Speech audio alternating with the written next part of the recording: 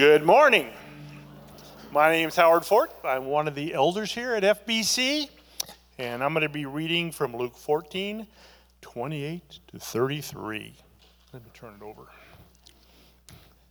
For which of you, desiring to build a tower, does not first sit down and count the cost, whether he has enough to complete it? Otherwise, when he has laid a foundation and is not able to finish, all who see it begin to mock him, saying, "This man began to build and was not able to finish." Or what king, going out to encounter another king in war, will not sit down first and deliberate whether he is able with 10,000 to meet him who comes against him with 20,000?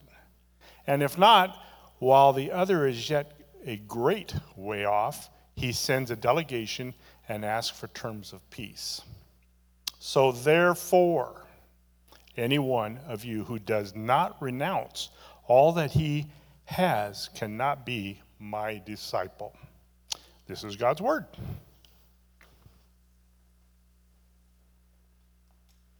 You may be seated. Thanks, Howard.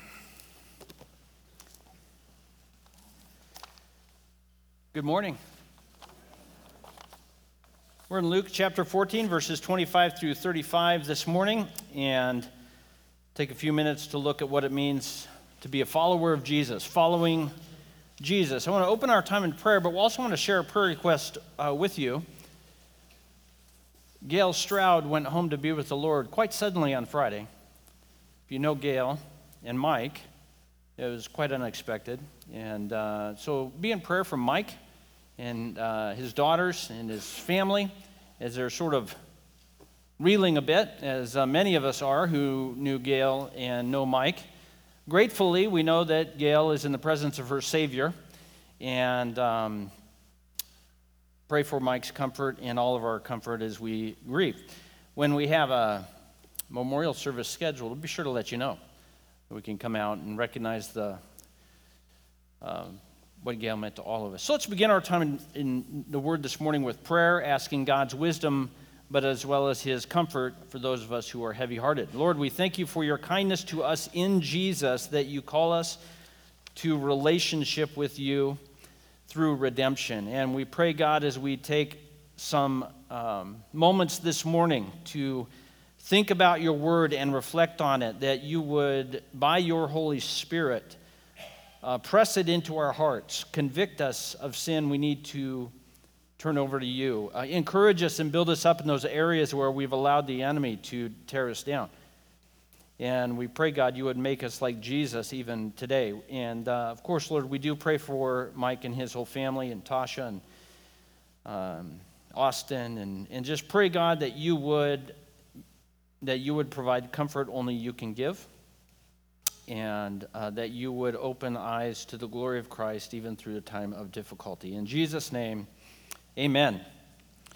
Following Jesus. We're going to talk this morning about following Jesus. Now, some of you are saying, well, we should talk about that every week. We do, but this we're going to be relatively specific. Following Jesus. A couple of guys knew each other in college, two buddies. Maybe you've been in college or maybe the service, and you had a buddy that you hung out with, and you did everything together. You went down to the rec room and played ping pong and pool, and if you're going to go out on the town, this was the guy you went with. And then one day, tragedy strikes. What is it? He meets a girl. He meets a girl, and then suddenly, you don't have your buddy. Now, does your buddy dislike you because now he's spending very little time with you and a whole lot of time with whoever this is, right? No, what has happened to this guy? What happened? All of a sudden, his priorities changed. That's what happened. Nothing changed. It's not that he doesn't like his friends and didn't like the people he used to hang out with before, but suddenly now the heart has moved and all of his priorities have changed. And where he wants to spend time and what he wants to spend time doing have all been redone by this new relationship. And Jesus is really talking in these kinds of terms with us. He's saying, what happens when you're introduced to the Savior and find him by faith? When we are followers of Jesus, following Jesus means he resets our priorities. He resets our priorities. Look at verses 25 through 33. Now great crowds accompanied him, that is Jesus, and he turned and said to them, that is these great crowds. Verse 26, if anyone comes to me and does not hate his own father and mother and wife and children and brothers and sisters, yes, and even his own life, he cannot be my disciple. Whoever does not bear his own cross and come after me cannot be my disciple. Which of you desiring to build a tower doesn't first sit down and count the cost, whether he can complete it or not? What we have here is Jesus discussing what it looks like to engage in a relationship with him and to have him rework our priorities properly.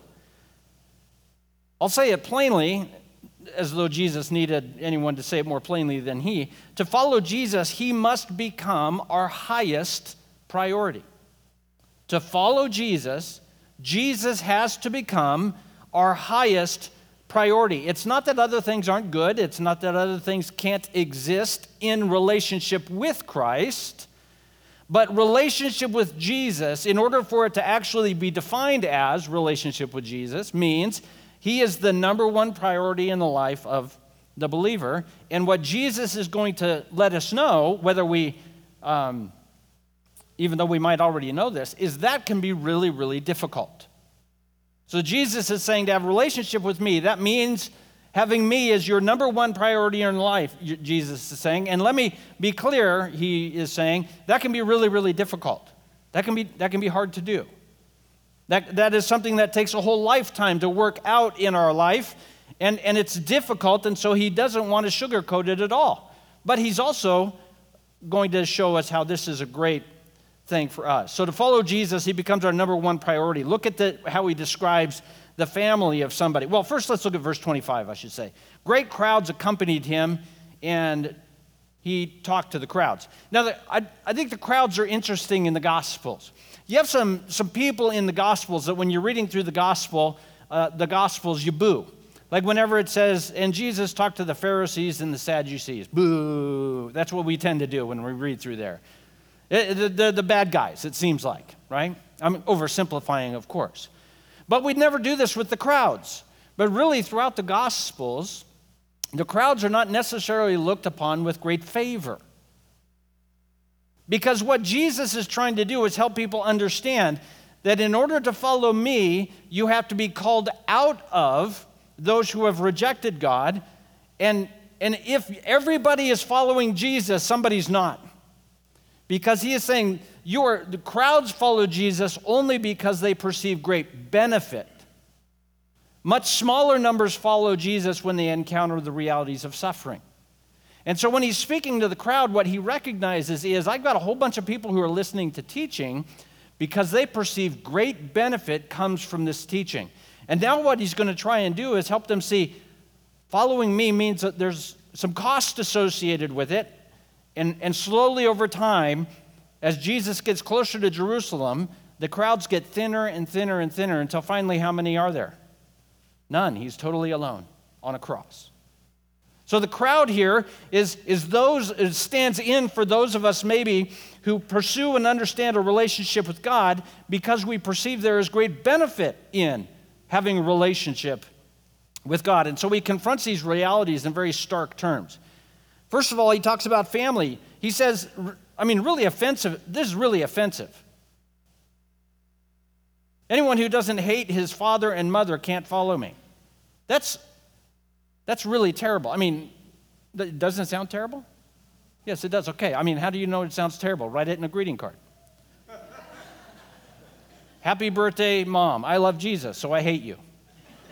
That would be terrible. Don't ever write that. That's not what it's saying. We're going to make it clear what it's saying. But I always say this. When Jesus is trying to make the hair on our neck stand up, let it. Don't try and tone down your Bible. He's trying to make a point. So when it's smacking you upside the head, take it. What he wants us to do is look at our relationship with him and the relationship with everybody else and to have such devotion to him that all other relationships pale in comparison. This is especially true in the first century where most people were making a decision. Will I follow Jesus or will I maintain relational closeness with my family? Most of us nowadays, at least in this country, if we pursue a relationship with Jesus, it doesn't necessarily compromise our relationship with our family. In the first century, especially in Israel, to follow Jesus might mean your family is going to disown you and cut you off. And he wants people who might follow him to confront that reality. Do you want your family or do you want me? Do you want your marriage relationship or do you want me? Do you want to continue having a relationship with your brothers and sisters or do you want me? Do you want continued relationship with your children, your sons and your daughters, or will you follow me? Because in that day, many had to choose one or the other. And what he is simply saying is that if you want to follow me, and if that means your family will disown you, then have them disown you. That's what it will mean. He's saying if you want a relationship with me that both includes this family, he said, I don't have that solution for you right now. And he's calling you, follow me, meaning your priorities are all reset. Now, we have to understand how big a deal this is because in the first century, your family was your Social Security. Oftentimes, families and extended families lived in the similar or the same plot of land, maybe even having homes that are built upon one another. So the older ones in the family were cared for by the younger ones.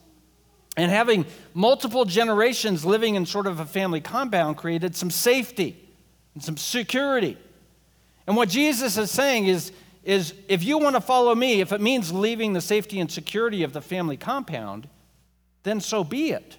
You can't follow me without being willing to do that. And so Jesus isn't telling us to hate our family.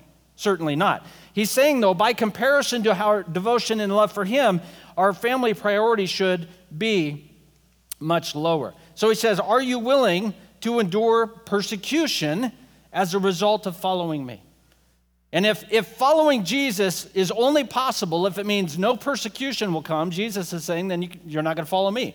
And look how he explains it. Verse 27. Whoever does not bear his own cross and come after me cannot be my disciple. All Jesus is saying here is saying my life is both a work of ministry for your benefit, meaning Jesus' life of sacrifice provides for us salvation through his sacrifice of death and the power of his resurrection. But not only does Jesus' life provide for our salvation, Jesus' life shows us the roadmap of what it means to follow him. So Jesus doesn't take one road to the cross and say, I'm going to take this road so you can take the comfortable road. What Jesus does is he takes the road to the cross and says, by the way, to follow me, you take the same road. And if you don't want your life to culminate in a cross, you don't want Jesus. And he's not being rude. No, he's being rude. Let me rethink. He's being rude if you want Jesus for something other than what he's offering. And so Jesus is simply saying, this is where I'm going. So, this is ridiculous. But if you're hitchhiking, somebody pulls over and says, I'm going to Salem. And you say, oh, that sounds great. You get in the car and you're driving along an hour later and you say, are we almost to Reading? And they said, what are you talking about? I told you I was going to Salem. I know, I wanted a ride, but I don't want to ride to Salem. I want to ride to Reading. They said, you're in the wrong car. You need a car that's going to Reading. I don't know why cars go there, but apparently they do. Used to be it was the closest In-N-Out. Now that we got an In-N-Out, what? Well, they got water slides. You got that animal thing? Don't they have an animal thing there? Okay, I'm trying to think of reasons to go to Reading. They got that bridge that looks like a sundial. I got a watch, don't need a bridge. So, sorry, if you're from Reading, I don't know what to say now. I think I might have. I'm offering you persecution if you're from Reading. You're like, I really endured it today. There you go. So we get in Jesus' car and we say, where's this car going? He goes, oh, the cross. Oh, I don't want to go. I don't want to suffer. I don't want life to be hard. And what's he say? You're in the wrong car. That's where this car is going. If you want a car to comfort, don't get in this car. So again, he is not being rude because all he's really telling people is saying, if you're going to follow me, let me be plain about what this looks like. And if you don't want where I'm going, that's your call. But remember, he's talking to a crowd, and he's trying to help them understand what it means to follow him, because this crowd has become convinced that he is just one who offers great benefit, which he does, but he wants them to understand the road that they're going on. It is a road that could be marked with suffering. It could be marked with persecution. It could be marked with marginalization. It could be marked with a sense of pointlessness, aimlessness, where it's only where a life that is only has any significance to it if God deems to make use of it. And this is what Jesus is telling his followers. Whoever does not bear his own cross and come after me cannot be my disciple. Following Jesus resets our priorities. Are we going to seek comfort as our highest priority, or are we going to seek the life that Jesus sees to give us? So he wants us to think carefully about it. Howard read this. Let's look again at verses 28 and 29. Which of you desiring to build a tower does at first sit down and count the cost, whether or not he has enough to complete it? Otherwise, when he's laid the foundation and is not able to finish, all who see it begin to mock him, saying, this man began to build, wasn't able to finish. All Jesus wants people to do is, if you're thinking of following Jesus, say, okay, this is what a life in Christ looks like, and pay attention to it. And he's being straightforward about it. It could mean separation from family. It could mean suffering is going to come. It could mean great difficulty, and pay attention to it. If you don't want that, do the math. Say, well, I don't want that. I don't want any of that in my life. Thankfully, Jesus doesn't force anybody to be his followers.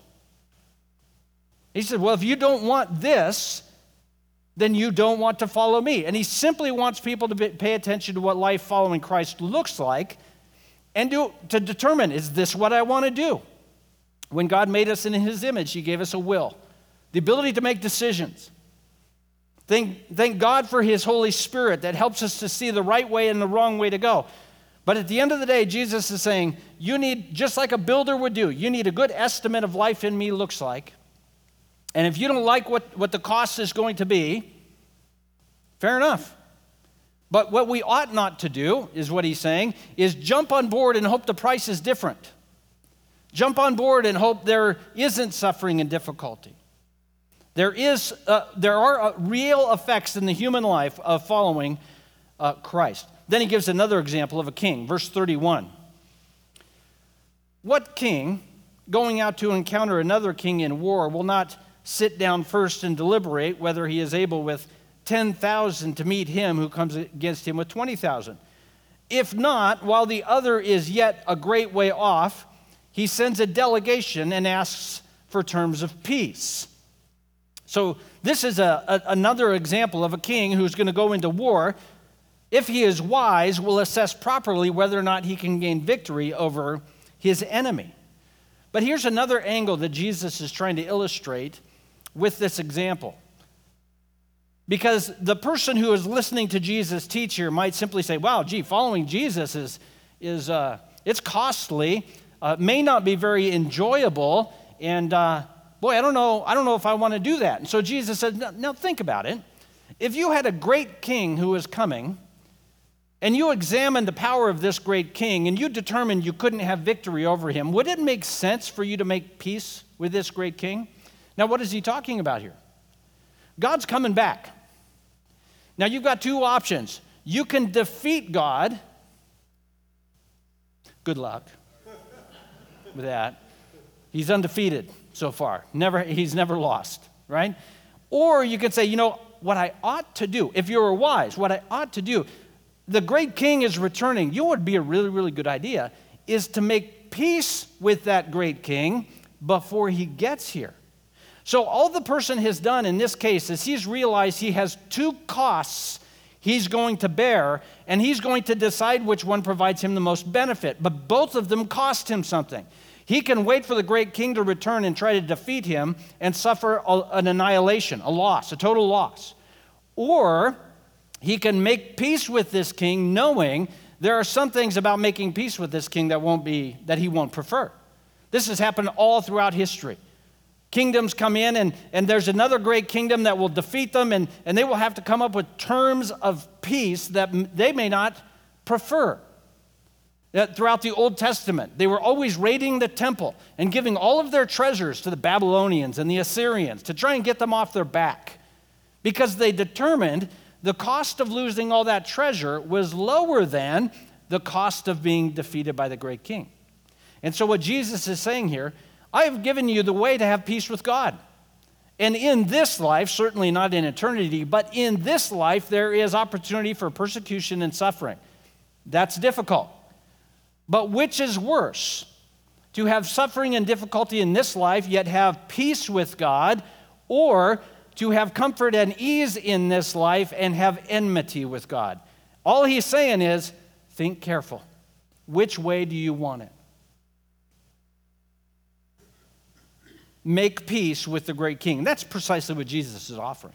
What he is saying is, Jesus is saying, I have come to humankind, I have come to the world in order to provide the way in which you, having rebelled against your Creator, can once again have a relationship with him. And the way Jesus does that is by paying the price for our rebellion. He's going to die on the cross. What the Bible teaches is that death on the cross pays the penalty for our sin. He took upon himself the cost of our rebellion. Thankfully, he also raised us from the dead, so those who trust Christ understand we have peace with God because our rebellion has been paid for. Thank goodness, right? But not only that, we get to experience life with God forever because since we're in Christ, we participate with him in the resurrection. So we will be raised one day into eternity, holy and righteous, and will live forever with God. And during that time, the Bible says, if you've read how the book ends, I don't want to give away the ending, but he'll wipe away every tear. He'll wipe away every tear. That day is coming. That day isn't here yet. You're not raised from the dead yet. Maybe you thought you were. I'm just kind of looking it over, see if I can see it. Nope, you're not. Sorry, you're not home yet. Neither am I. We aren't. So that means this life is going to be marked with difficulty. But what Jesus is calling us to do is make a really, really good decision. Make peace with the great king before he shows up. Because the cost of not having peace is greater than the cost of experiencing that peace with him. However, he is also saying one of the options is not following Christ in this life without difficulty. That's not one of the options. The path of Christ was humble service that culminated at a cross. The path of following Christ is a path of what? Humble service where we carry our own cross. Look at verse 33. Just when you thought it couldn't get any worse. Now he's going to mess with our stuff. So therefore, any one of you who does not renounce all that he has cannot be my disciple. Now, Pastor Jeff said this is where I should take an offering. And he's not even here to defend himself. And he never would say that, and he didn't say this. This is not a vow of poverty. Remember, what we're talking about here, following Jesus resets our priorities. Just like he talked about earlier about our family relationships. We have a relationship with Jesus, so it reorients the priorities we have related to our other relationships. We have relationships with moms and dads and wives and husbands and children. And now having Christ as our Savior, we see all of those relationships in light of him, our number one priority. The same thing happens with our stuff. It's a move toward making Christ our number one priority, not the things of this world. This is not a new topic. I've read this passage many, many times. I'm going to read it again. Deuteronomy chapter 8, verses 7 through 14. For the Lord your God is bringing you into a good land, a land of brooks, of waters, of fountains and springs, flowing out in the valleys and hills. A land of wheat and barley, of vines and fig trees and pomegranates, a land of olive trees and honey, a land in which you will eat bread without scarcity, in which you will lack nothing, a land whose stones are iron, and out of the hills you can dig copper.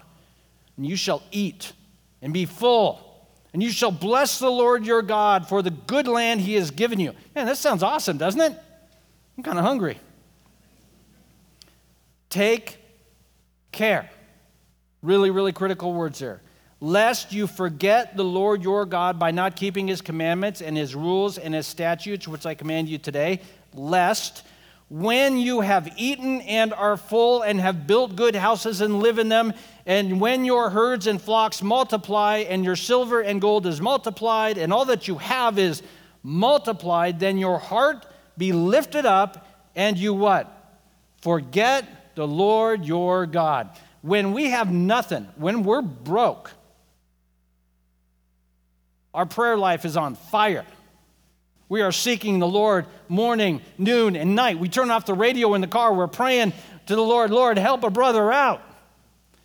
But the warning here is when we're full, take care lest you forget. This is what Jesus is getting at over in Luke chapter 14. He's saying, if I am your number one priority, if your priority has been reset, when you look at and understand that which God has given, we will take care. We will take care that in the ease and comfort and enjoyable things that God has seen fit to provide, and we thank the Lord for him, that we hold loosely to those and see Christ as our number one priority. Not making the number one priority either seeking the comforts that we would prefer or holding on to the comforts that we would prefer. He's not casting aspersions on those comforts. He's merely helping us understand the way the human heart works. That if we don't have the comforts, we are scheming the ways to find them. And when we have them, we are scheming to make sure we never lose them. And Jesus is saying, how about make your priority relationship with me? How about make your priority the kingdom? How might we see the stuff God has seen fit to grant us differently if our number one priority were the things of God and his kingdom? We can change our minds instead of seeing stuff as merely a way to gain comfort, instead to see stuff as a way to accomplish kingdom purposes and bringing glory to God himself. So all he's really wanting us to do is having our right priorities. He's not saying cast aside your family, take a vow of poverty. He's saying with your family and with your stuff and with your life and with your hopes, look first to Jesus and have him be our number one priority. See things in the light of God and his kingdom. Maybe a way of thinking of this is not seeing how Jesus fits into our life, but instead of Jesus is our number one priority, how does our life fit into what he's up to? How does our family and our ambitions and our hopes and our resources fit into what he is doing? I might say it this way. If you don't want Jesus as the number one priority in your life, you don't want Jesus. That's it. He is king of the universe. Everything that is, he made, and he's not asking for partners. He's calling people to be worshipers. And if you don't want Jesus to be the number one priority in your life, I don't know what you're looking for, but you're not looking for him. He is God after all. Now, I'm not saying any of us sitting here today have Jesus as our number one priority. This is something we hope for through the course of living for him in our life. And this waxes and wanes, does it? Someday you wake up and all I care about today is Jesus. The next day you wake up, all I care about is cereal, or the car running, or the doctor appointment I got today. I mean, this comes and goes because we're human and we're frail. But at minimum, we must recognize what Jesus is saying here. And if you're saying, wow, this sounds kind of rude, this sounds kind of harsh. Remember, he's speaking to crowds. And he's thinning it out a little bit. If you want Jesus as a little bit of fairy dust on your life, well, it's Southern Oregon. If you want Jesus as the ranch dressing of your life, that takes otherwise normal pepperoni pizza and turns it into really a delicacy, that's what you want Jesus to do, is take your life. See, this is how stuff happens. Suddenly my life is pepperoni pizza and Jesus is the ranch. That's a bumper sticker. Somebody needs to get that going. Well, that's what we want. We just want Jesus to just a little bit of happiness on my life. And Jesus, no, I want to be the whole thing. I want to be the whole thing. I want to be so much of your life that the other stuff seems temporary, because it is. That's what he's looking for here. And if this puts a knot in your gut, if this makes a bead of sweat run down the back of your neck, if this message is making you a little bit mad at me or your Bible, guess what? That means you're hearing it right. Because that's what he's trying to do. He's trying to wake us up a little bit and say, why are we clinging so closely to things that last for such a little amount of time? Instead, let's make Jesus our thing. Okay, let's look at verses 34 and 35. We're going to just wrap up these two short verses.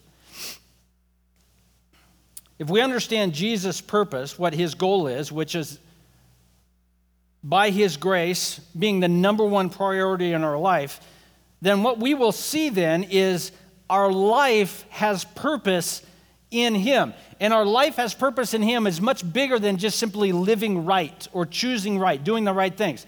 What we have in following Jesus is he gives us purpose that actually matters, purpose that lasts forever. Let me read the last two verses of this passage, and you're very familiar with these, but let me read them nonetheless. Salt is good. Let's just hang on that for a minute. Salt is good, isn't it?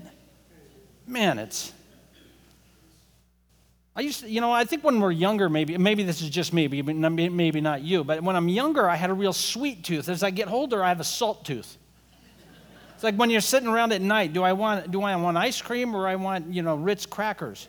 And I know my standards aren't real high. Don't judge me. Judge me. And, something salty. Salt is good. Jesus is on to something here. But if salt has lost its taste, or some translations, its saltiness, how shall its saltiness be restored? It's no use, either for the soil or the manure pile. It's thrown away. He who has ears, let him hear. Following Jesus gives us purpose. I thought of this from a movie I saw with my kids. It's a movie. It's a fishing movie. It's called Finding Nemo. And it's a sad ending because the dentist loses his favorite fish. At the end of the movie, there's a fisherman, and they got this big dragnet, and they got all these fish. And you've seen this film, right? Okay, good. And all these fish, mostly it's these silver fish that have these lifeless eyes, pointless eyes, and their life is basically to live, eat, and then be eaten. But then the dragnet is catching these fish, and then one of the stars of the movie is in the dragnet with them, and he remembers something he learned in the aquarium, that if you swim down, maybe you can keep the net from taking you up to your death. And so what's interesting is you have these lifeless fish. They're just swimming around, just waiting for the inevitable to happen, and suddenly they start telling you, no, swim down. And so now all of a sudden these fish have purpose. They have a plan. Wait, I have a purpose here, and it's really interesting. All of a sudden, now they're really excited. They're motivated. They have a direction to go and a place that they're headed.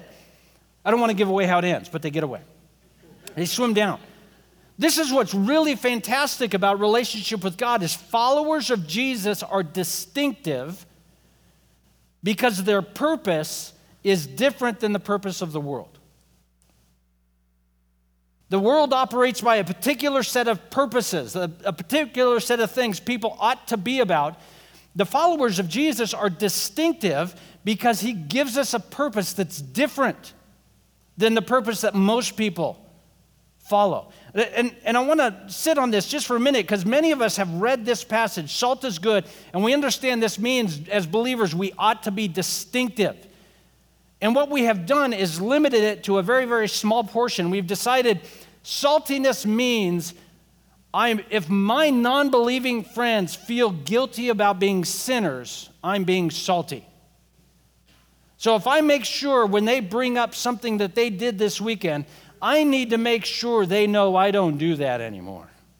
That's what we perceive saltiness is letting the non-believing world know that sure, I got saved from sin, but let's just put it this way, a non-believing coworker, the sin I got saved from isn't nearly as bad as your sin. Because that's what we think saltiness is, being awesome. The saltiness he's talking about here is purpose. The one who's awesome is Jesus. You're not awesome because you're not Jesus. And what we have from Christ is purpose. Look at the uses of salt. Salt, number one, is used to flavor food, obviously. You put salt on something that doesn't have a lot of flavor, it enhances its flavor and creates something that is better to eat. Salt can also be used as a preservative. If you take salt and put it on meats, it can keep it from going bad in a shorter period of time. Salt is also used in fertilizing, in improving soil and weed control during those times. Salt was also used by the people of Israel during worship. Leviticus chapter 2, verse 13, which I know most of you have memorized. You shall season all your grain offerings with salt. You shall not let the salt of the covenant with your God be missing from your grain offering. With all your offerings, you shall offer salt. It tells us a little bit of how God likes his food. I don't know. Salt was a part of their worship. It was a fundamental element of their worship, was offering grain offerings with salt. And so salt here, he's not merely talking about the taste distinctives.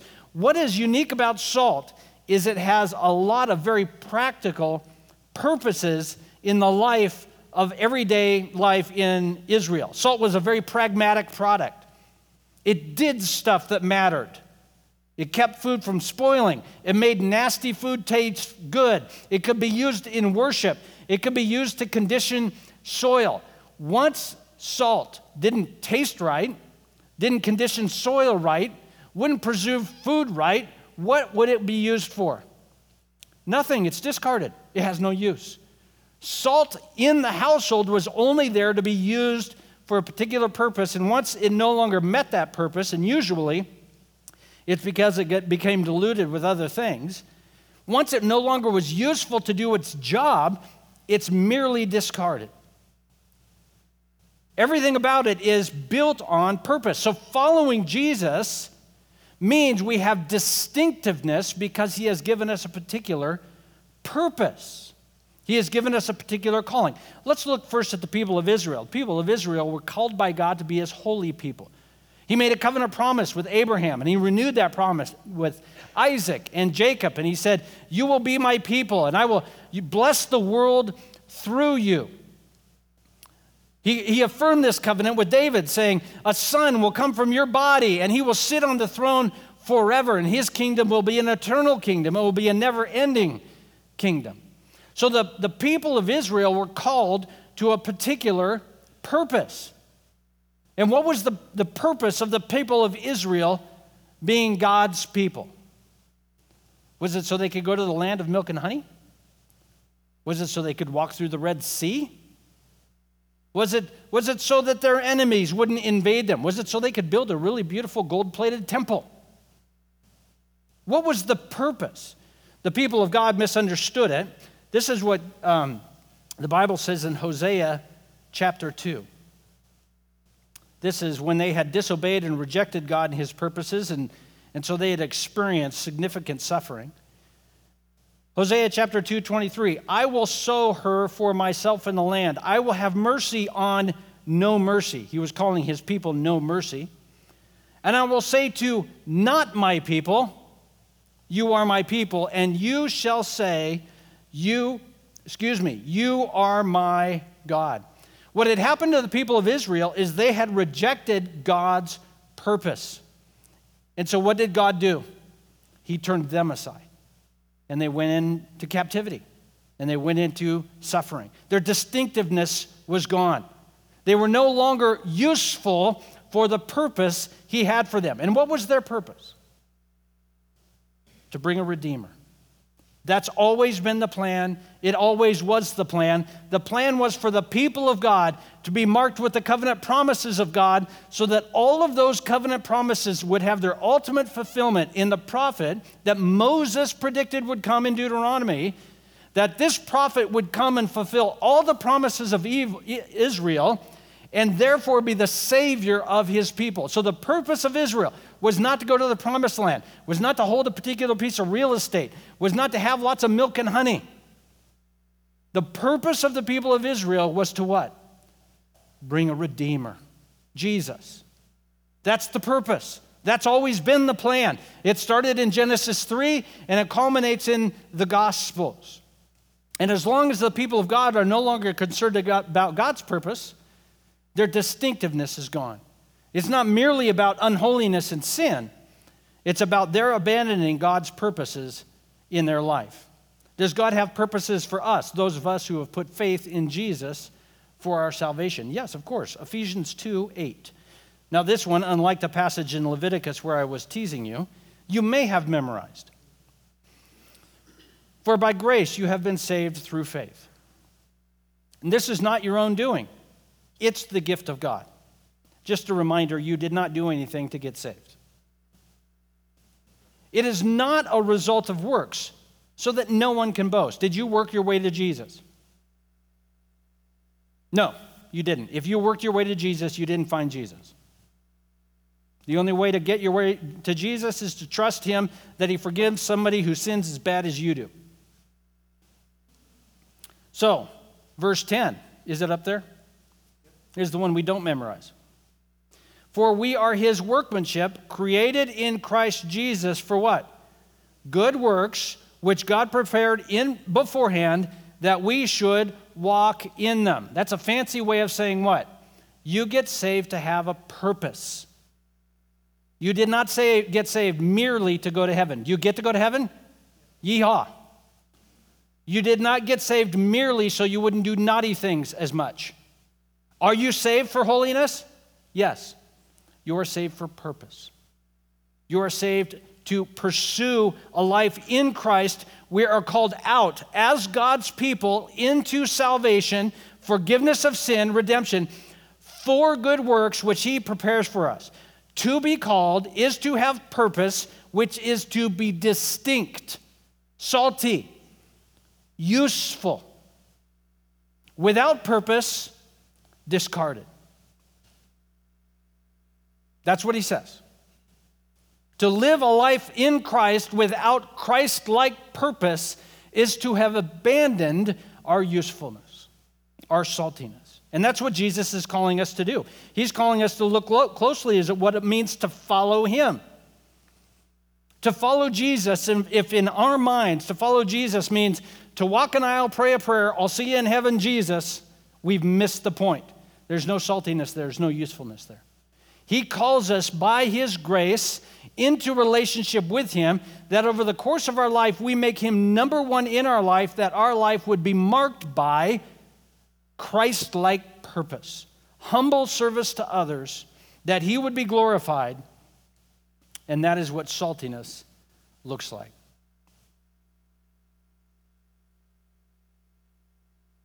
I wrote too small. I'm trying to decide if I want to say what I wrote. I do. Don't know how to say this politely. I don't think I've been polite yet, so I start now. We have so hung up this notion of distinctiveness on good Christian values that we've missed most of what it means. So, does the sense of distinctiveness include values informed by our Savior? Of course. Of course it does. But it's so much more than that. That becomes almost the postscript. The main concept here is we look at the way in which Jesus lived his life. What's his purpose? It's a redemptive purpose where hope is given to those who don't have it through humble service that results in ongoing suffering. That's the distinctiveness. It is not novel when Christians act like Christians. It is novel when Christians suffer for people who don't deserve it. And that's precisely the manner in which Jesus lived his life. Yes, it is a personal holiness, but it's more than that. It's living our life marked by purpose. Okay, I know we have a big dinner to get to, and I'm sure they're going to have salt, so you can have a salt discussion when you're there. Okay, one last thing, just to really, if I haven't annoyed you yet, I'm looking for ways to really drive you bonkers. Here we go. Someone is saying, well, boy, this verse makes me really nervous because what if I don't have purpose? I'm getting cast aside. Does that mean I'm not saved? And is there any way in this passage that I can have a sense of assurance that I'm in God's kingdom? You know, And I would say this, you really can have a sense of assurance in God's kingdom if you have trusted Jesus for forgiveness. If you have trusted Jesus to forgive you and you are indwelt by the Holy Spirit, you are saved, and that cannot be lost. You say, well, but I want to feel assured. Stay salty. Jesus offers no comfort. He offers no comfort for those who have abandoned his purpose. And he's not saying you're not saved. I'm not saying you're not saved. But if you want to abandon Christ's purpose and have assurance that you're in his kingdom, he doesn't do that for us here. He's intentionally rattling our cage. He's intentionally shaking us up. He said, I don't care about Jesus' purpose. I have it my entire life. He's saying, you know what? Either you need to have a time of confession and repentance and return to the Lord, or maybe you need to get saved. Maybe you've been fooling yourself. He said, well, Jesus wouldn't want me to feel that way. Have you read the Gospels? Like, his biggest hobby is taking religious people and making us uncomfortable.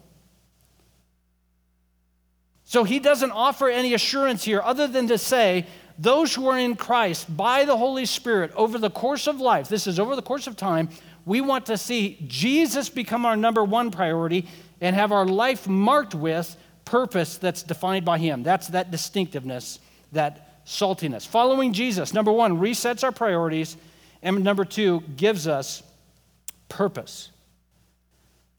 How would you describe your life in Jesus? There's one of two ways that we can describe our life in Jesus. I alluded to this earlier.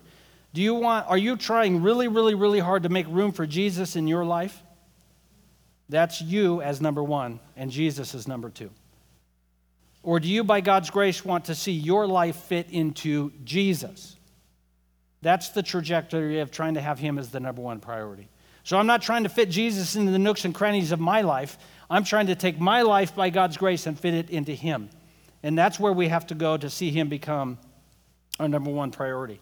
How does this work out? Maybe you've asked yourself this question after following Christ for some time. I thought it would be different than this. You ever said that when you're following Christ? I kind of thought it would be different than this. Or maybe you think the Christian life is nothing more than having some really well thought out moral values, some hot button issues that you have a settled opinion on. Maybe you look at the realities of the circumstances of your life and you assumed a Christ follower would never encounter these kinds of situations. I give God what I think he wants, and so I'm hoping he will give me the stuff I want. Or maybe your life is an ongoing negotiation with God, where you're saying, God, what do I have to give you? I have to give you 90 minutes on a Sunday? Do I have to give you some devotions on weekday mornings? Do I have to throw a little money your way?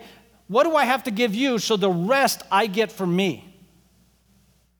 That's a common way of thinking about a relationship with God. And what Jesus wants us to do is think differently. Having him as the number one priority means each and every moment of my day is thought through in terms of Christ is with me. What does glorifying him in this moment look like?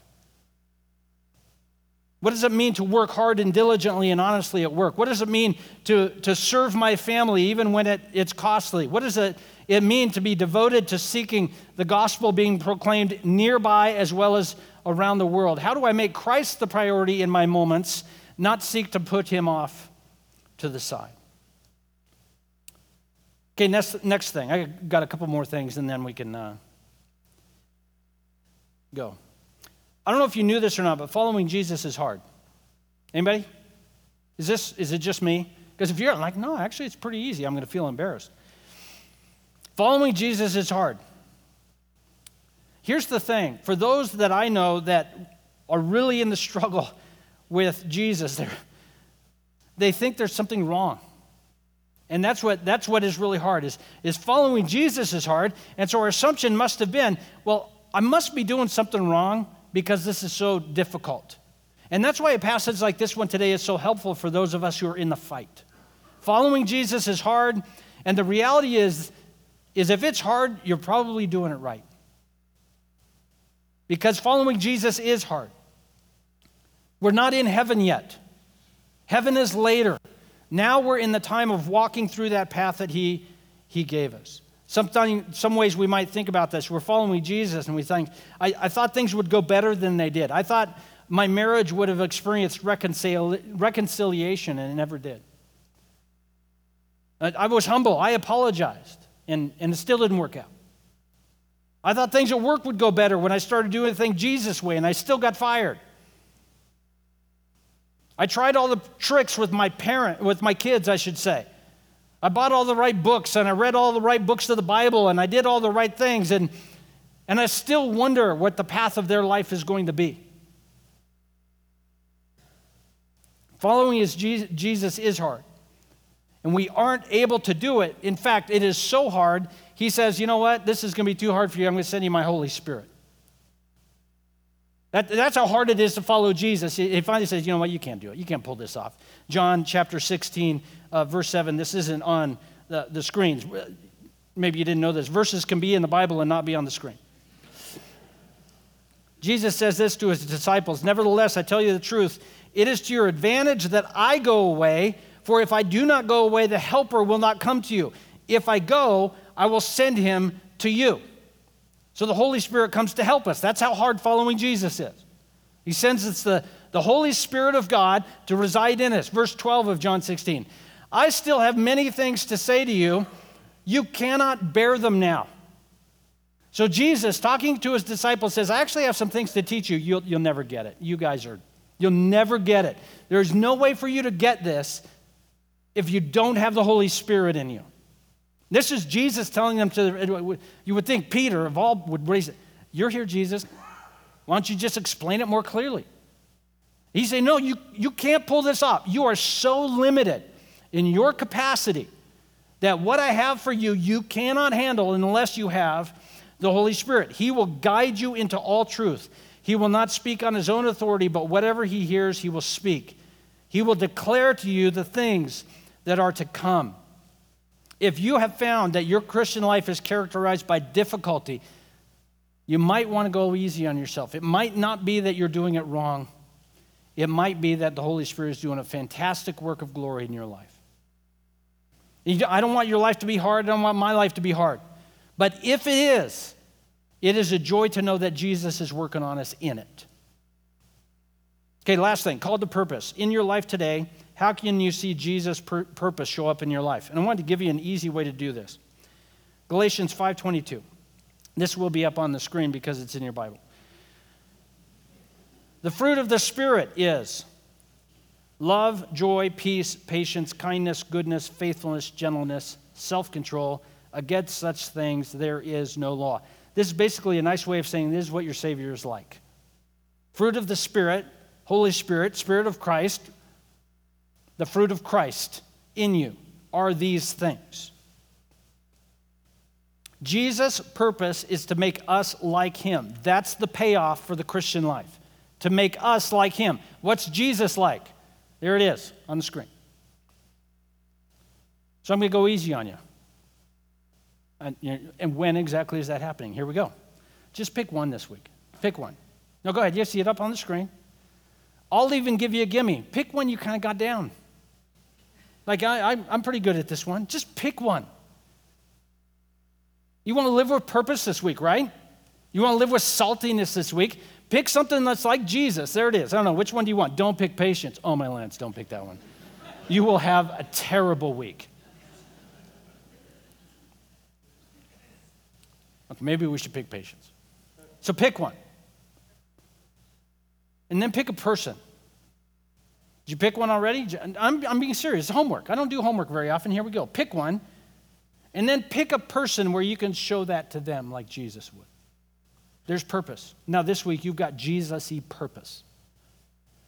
And you say, well, I want something bigger. I want to start a 501c3 nonprofit that's going to change the world. Jesus did that. It's called the church. You're going to have to move on from that. Here's purpose that's eternal.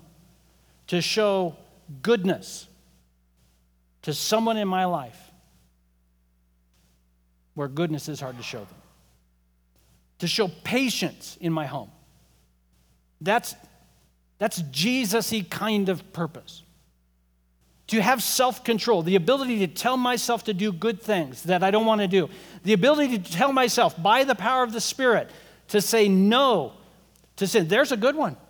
There's a self-control one. If somebody, is anybody here struggling with sin? Okay, good. We got some people. The rest of you are too. You just want to say it. Well, I want to honor my marriage by saying no to that this week. I want to honor my employer by saying no to laziness this week. I want to honor my children by saying no to short temper this week. That's Jesus-y kind of purpose. That's saltiness. Well, that seems kind of low-hanging fruit. This is low-hanging fruit. There you go. Following Jesus resets our priorities. Following Jesus gives us purpose, which is this: living like Jesus in the real relationships of our life. And that's where saltiness shows up. And the glory of Christ shows up in our hearts. Jesus, we thank you for the kindness you've shown us and how patient you have been with us. How you have shown us love, and when you encounter us, you are filled with joy and patience and kindness. God, we are praying this week as we think about what it means to have you as our number one priority, that you would give us the power of the Spirit to live as people with purpose. Father, I pray that your Holy Spirit would give us the strength to do that past this afternoon and past Monday and Tuesday and even into Wednesday and Thursday when it's getting hard and difficult and the enemy is whispering in our ear that we haven't done it right. Give us the joy, Lord, of seeing your purpose worked out in our hearts. Father, I pray for those who are here right now that we have talked about the fact that you are returning, and they know in their heart they have not yet made peace with you, the great King. I pray in this moment, even though we've talked about the realities of what it means to walk with you in this life, that even still your Spirit would move in their hearts to trust you for forgiveness, that they would make peace with you before the day comes, that you would grant them new life because they trust you. We thank you for Jesus. I can't wait till you come back. Until you do, Lord, give us strength to endure to the end. In Jesus' name, amen. Why don't you stand up with us as we close with a song?